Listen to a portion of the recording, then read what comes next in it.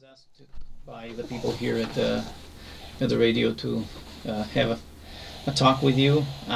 This is the first time I'm meeting you, so it's nice making your acquaintance. Hi. Okay, your first time in Romania? It's my second time in Second Romania. time. Yeah. I can't remember exactly how long ago, but a number of years ago I came and I did a lecture at the philosophy department at Western University in Timisoara, and I Okay. stayed here at the church that I'm staying at, and then people drove me, and I went to a Bible college somewhere in down south in Transylvania, and then I ended up in Montenegro. Oh, okay. So So I Yeah. did this sort of a few years ago, but yeah. so would you call yourself more of a philosopher? Yeah, More of my academic background is in philosophy. So I did my undergraduate, and I went on and did 2 further degrees in philosophy. So I've got a Master of Philosophy, 2 years of research degree. But now I would say I'm a Christian apologist.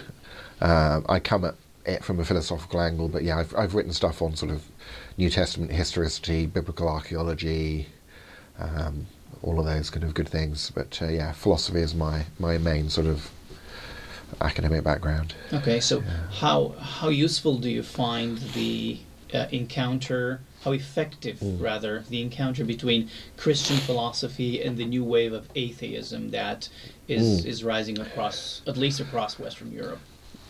Yeah, well, it's very hard to quantify, of course, without sort of doing quantifiable research on a topic like that. But I certainly know of people who have been very influenced by new atheist thinkers and have then, for example, I've got a friend in the UK who at university was very influenced by reading Christopher Hitchens and Richard Dawkins, and then made the mistake of taking Dawkins seriously when Dawkins says the thing is you've got to pay attention to the evidence and sort of pursue the truth, and so he started doing that and started thinking, well, what's the other side saying about this, and going on the internet and finding these debates between Christian philosophers and the new atheists, like the American Christian philosopher William Lane Craig has debated some of the new atheists, and so on, and started gradually thinking, actually, these Christian philosophers are making some good points, and gradually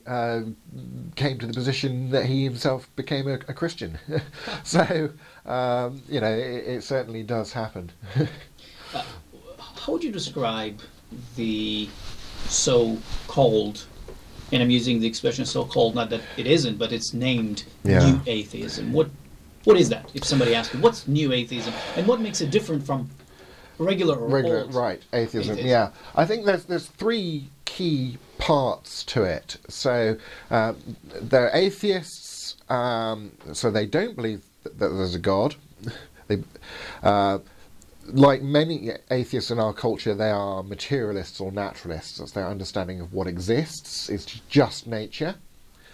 Their understanding of how we know about things is that we know things through science, full stop. We only know things through science. So that's a position called scientism, scientism about knowledge, and then a moral crusade against the evils of religion.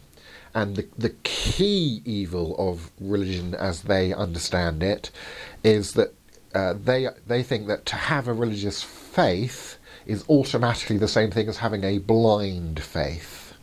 So they say, even the most sort of liberal, socially minded Church of England vicar hosting the village fete, dishing out cups of tea to people, completely inoffensive kind of religion you might think, but they say, no, he is encouraging the idea that you can just have blind faith in things, that you don't need to live up to any sort of intellectual standards when you engage in religion. And that is a bad thing. And that's a bad thing that opens up people to being radicalised and becoming, suicide bombers and so on. And it's simply not true. That's not true, because faith is not necessarily to have blind faith. The very fact that we have to qualify what we mean by faith by saying, oh, blind faith should indicate, as indeed looking up in most dictionaries would indicate to people, that faith has a wide range of meanings, and that biblically speaking as well, if you look into the biblical usage and language of the terms that underlie where we get the terms faith from in the Hebrew and in the Greek, it basically, the central meaning is trust or allegiance. It doesn't say anything one way or the other about how sensible or rational that trust or allegiance is. That's a sort of separate question, as it were. But the central Christian tradition has always been that trust in God, that trust in Christ is a reasonable trust. Absolutely, but still, we need to. I think we need to come to terms with the fact that there are things that God requires from us to take as true things, as the prerequisites of the intellectual faith that He states, like in the beginning, God created the heavens and the earth. I mean, that is something that we need to really. It's like in the math field where they say, like a straight line is infinite at both ends. You cannot verify that, you cannot check that, because you cannot travel infinitely either to your left or to your right. But that is the foundation of the rest of your mathematical equations and calculus.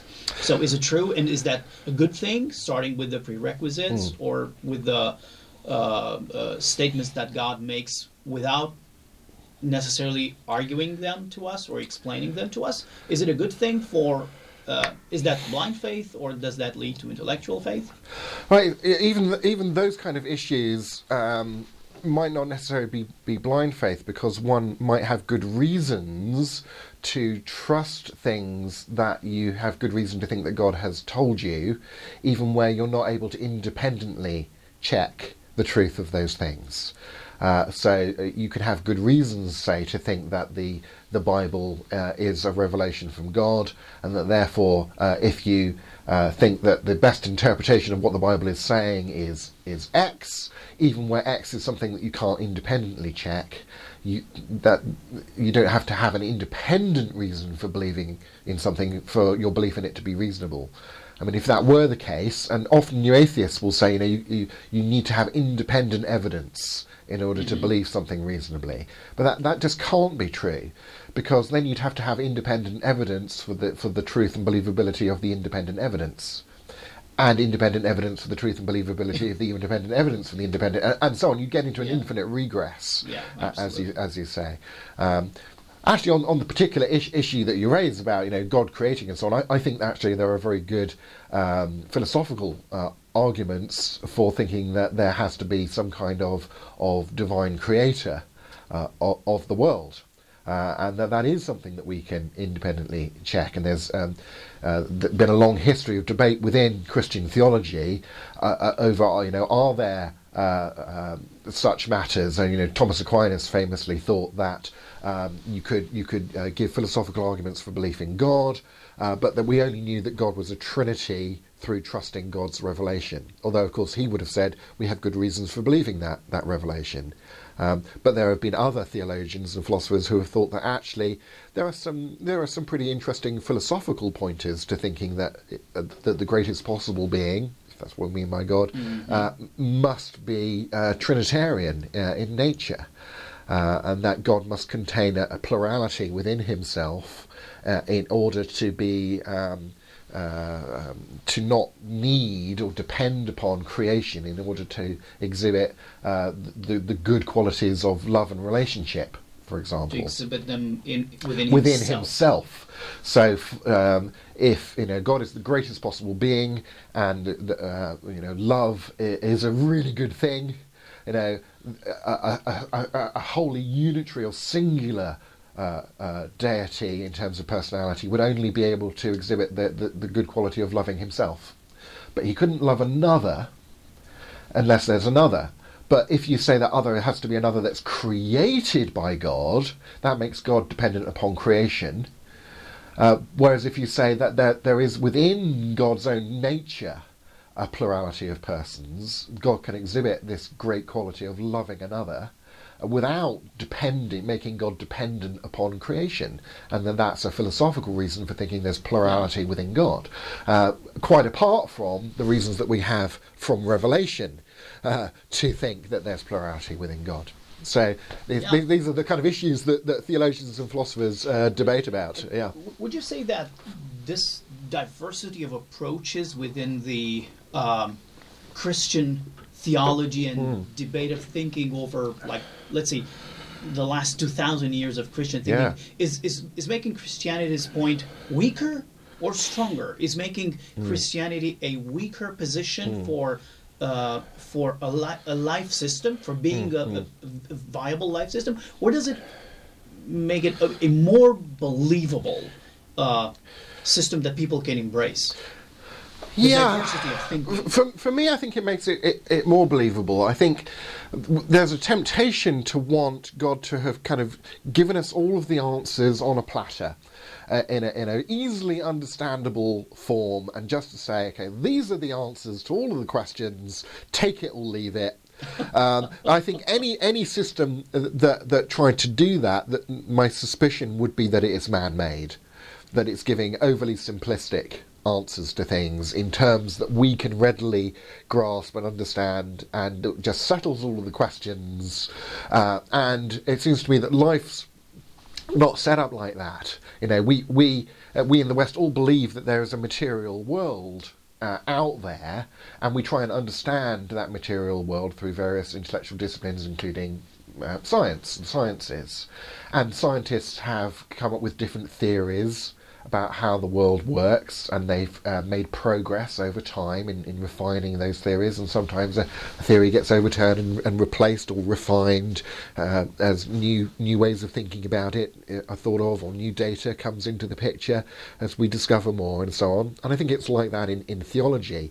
All Christians, of course, agree about certain theological sort of minima, certain data that we're all gathered around, as it were, the data about Jesus and his life and death, and the claims in the New Testament that people met him after he was dead, and so on. And even atheist scholars of history in the New Testament and so on will say, yes, historically we know there was a Jesus and he was crucified, and we know that people believed that they met him after he was dead, and they came to believe in the resurrection, even though that was a very countercultural idea at the time. The debate centres around what's the best interpretation of that data. Did they really meet him as they claimed, or were they hallucinating, say, or some other? Can we come up with some sort of naturalistic explanation for it? But they're not questioning their belief. They're not questioning the fact that the disciples believed it is clear. They were clearly sincere about that belief, because they went to their deaths for it. They didn't. People tend not to do that for things that they know that they're making up, and so on.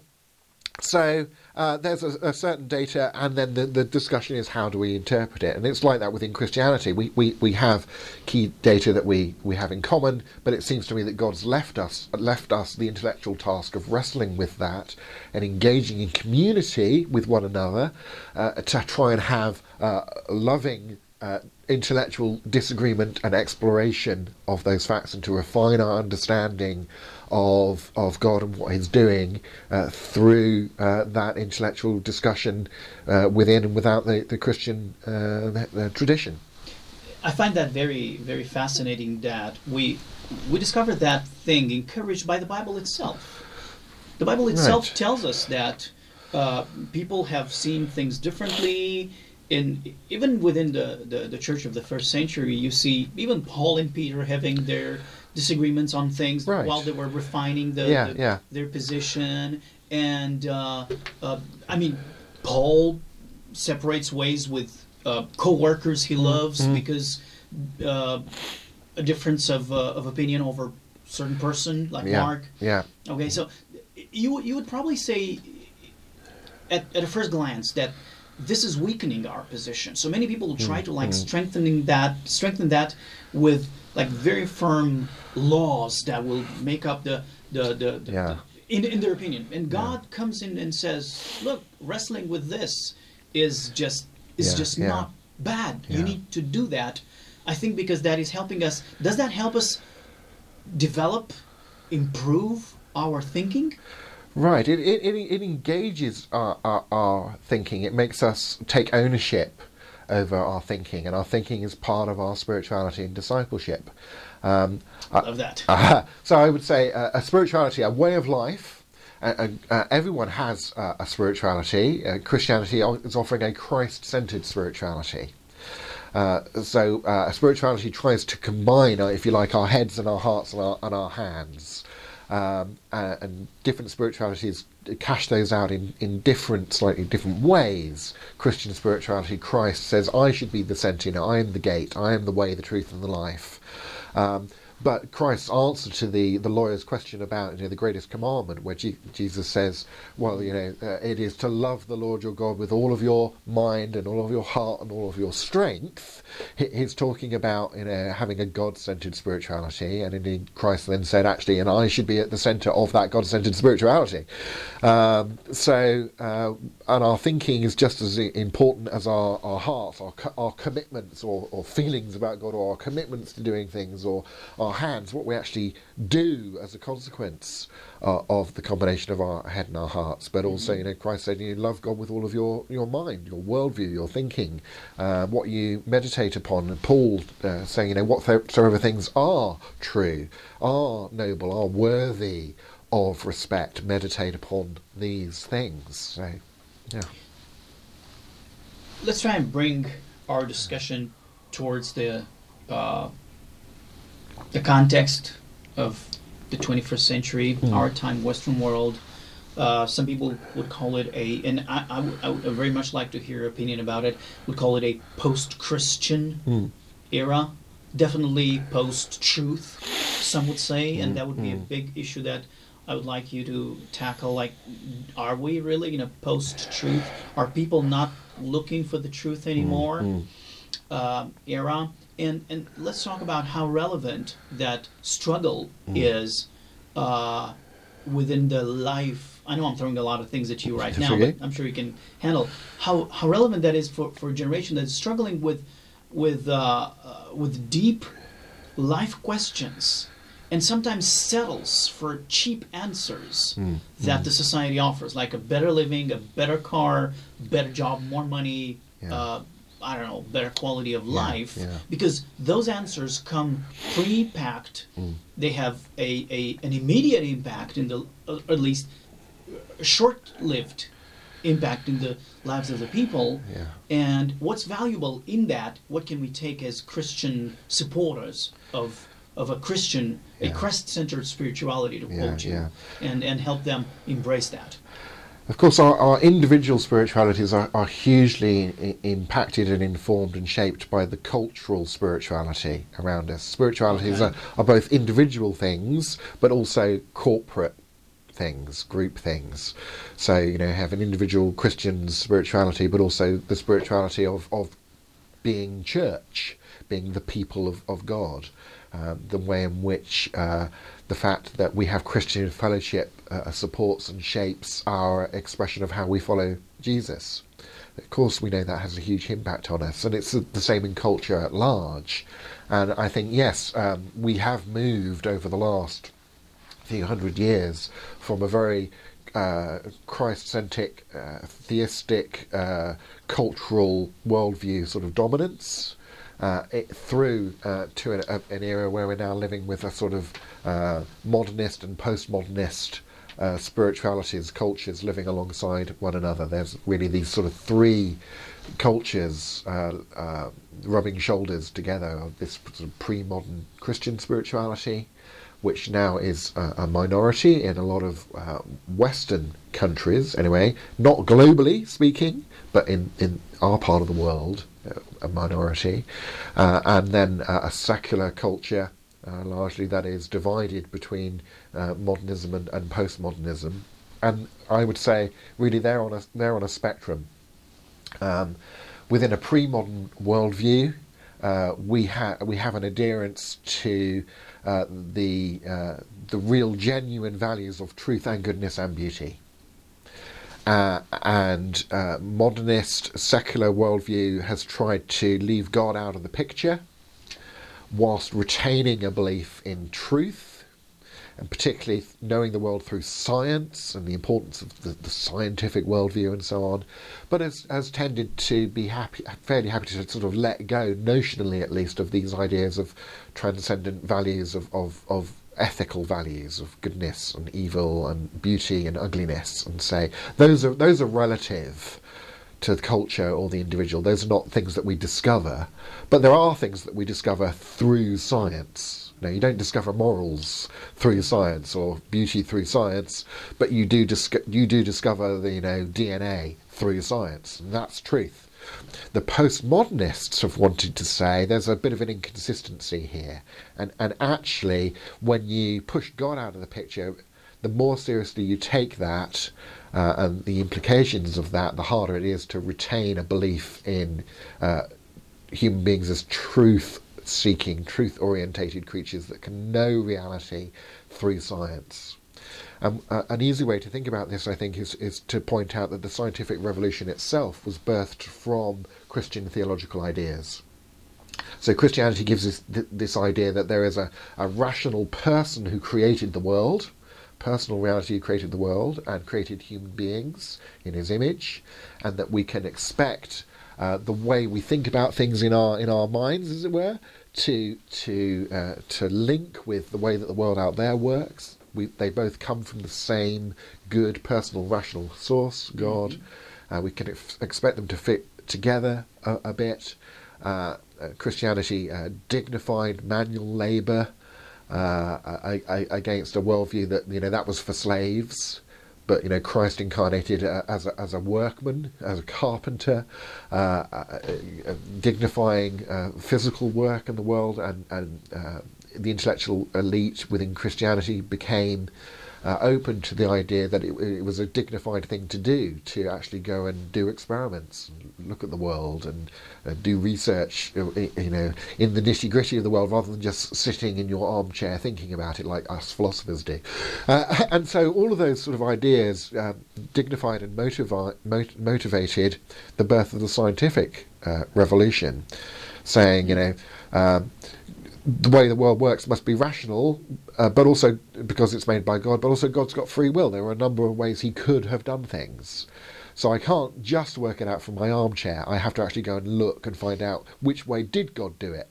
So, Aristotle, amongst the ancient Greeks, he would have said, well, planets, how do planets move? Planets must move in circles, because circles are the perfect geometrical shape, and therefore planets must move in circles, because that's how I do it, kind of thing. Whereas the Christians, that's why things didn't make sense, right? So many of them. Yeah. So whereas the Christians said, well, I suppose if God wanted to make them go in circles, he could have, but he's got free will. If he wanted to make them go in ellipses, he could have done that as well. How do we know? Well, we better go and look. We need to do the experimental kind of method. So, towards moving the post-modern approach, what caused because I'm guessing, it's more than guessing, a dissatisfaction of the human being with this approach, this scientific-centered approach towards life discovery, towards giving value to life. What caused this dissatisfaction that moved so much of the society towards a post-modernistic approach? Yeah, in one sense, you could say it is a desire for consistency, actually, that they're pointing out. Of course, when you get rid of God, it's really hard to retain these ideas of objective value, goodness, beauty, and so on. But they're saying, but it is also very hard to retain this idea of objective truth-knowing and of science and so on. Nature cares about what works, not what's true, per se. If nature is all we have to explain things. There's a sort of certain consistency in saying, so we ought to be sceptical about our truth-knowing ability as well. But of course that is a bit like sawing off the branch that you're sitting on to go to that depth of scepticism. I think what the postmodernists, having called out the modernists for being inconsistent in a sense in trying to retain truth and science whilst getting rid of value, would have been to say, so we need to return to a pre-modern worldview where we can retain truth and goodness and beauty because they all come from God. They're all aspects of the character of God. But what they did was say, no, we need to push further into the Slough of Despond in order to be, in inverted commas, consistent at one level, but actually that leads to a greater inconsistency, because like, why should you care about being consistent in a world where there are no objective values or truth, or things aren't really, reliably knowable and so on. So postmodernism had this frustration with this inconsistency in modernism, and also with, as you say, the narrowness of modernism with its tie-up with scientism in particular, saying, it's all about what we can scientifically know. And they're saying, look, there's more to being a human than things that you can stuff into this box labelled science. And it's dehumanising to try and fit everything that we are into this box labelled science. And I would agree with the postmodernists about they're right about that. 100%. But nevertheless, the postmodernists, by jettisoning all of the transcendental values, also end up with a dehumanising philosophy. And I would say the only way of retaining what Francis Schaeffer used to call the mannishness of man, that phrase from Francis Schaeffer, the whole fullness and holistic nature of human beings made in God's image, is to retain the worldview that gave birth to that vision of humanity, which is the Christian, Judeo-Christian worldview. It's fascinating because sometimes, so many times, we feel threatened and frustrated with the approaches we see today, and probably the proposition that most of us would make as a solution to this crisis of morality and of spirituality that leads to a societal crisis, no doubt about it, would be to go back to what you call a pre-modernistic approach, to reintegrate God with goodness, beauty, and truth, and would feel like it's completing the circle again, going back to that approach. Would you say that is there a way we can go back and do that, and probably in the future we can develop that concept? Yeah, well, I think this is the ancient traditional calling of the church, to be good disciples of Christ, to live in the world, having lives that are Christ-centered, that try to exhibit and persuasively the truth and goodness and beauty of the gospel, of a Christ-centered spirituality, to live that out in society, and to try and do that in ways that persuade other people to themselves adopt a Christ-centered spirituality. Christianity doesn't work through coercion or forcing people to do things against their worldview and things. Our calling is to live as disciples of Christ, and to 1 Peter 3:15, always be ready to give an answer to those who ask about the hope that you have. So we try and live the best Christian lives that we can, and influence others for Christ, and that's all we're called to do, to be faithful to that calling. We're not called to be successful. We leave that in the hands of God. We're called to be faithful disciples. Thank you, Professor Williams, for a fascinating half an hour of conversation over difficult and sensitive issues, and we're looking forward to have you again. Thank you. In our behind our microphone.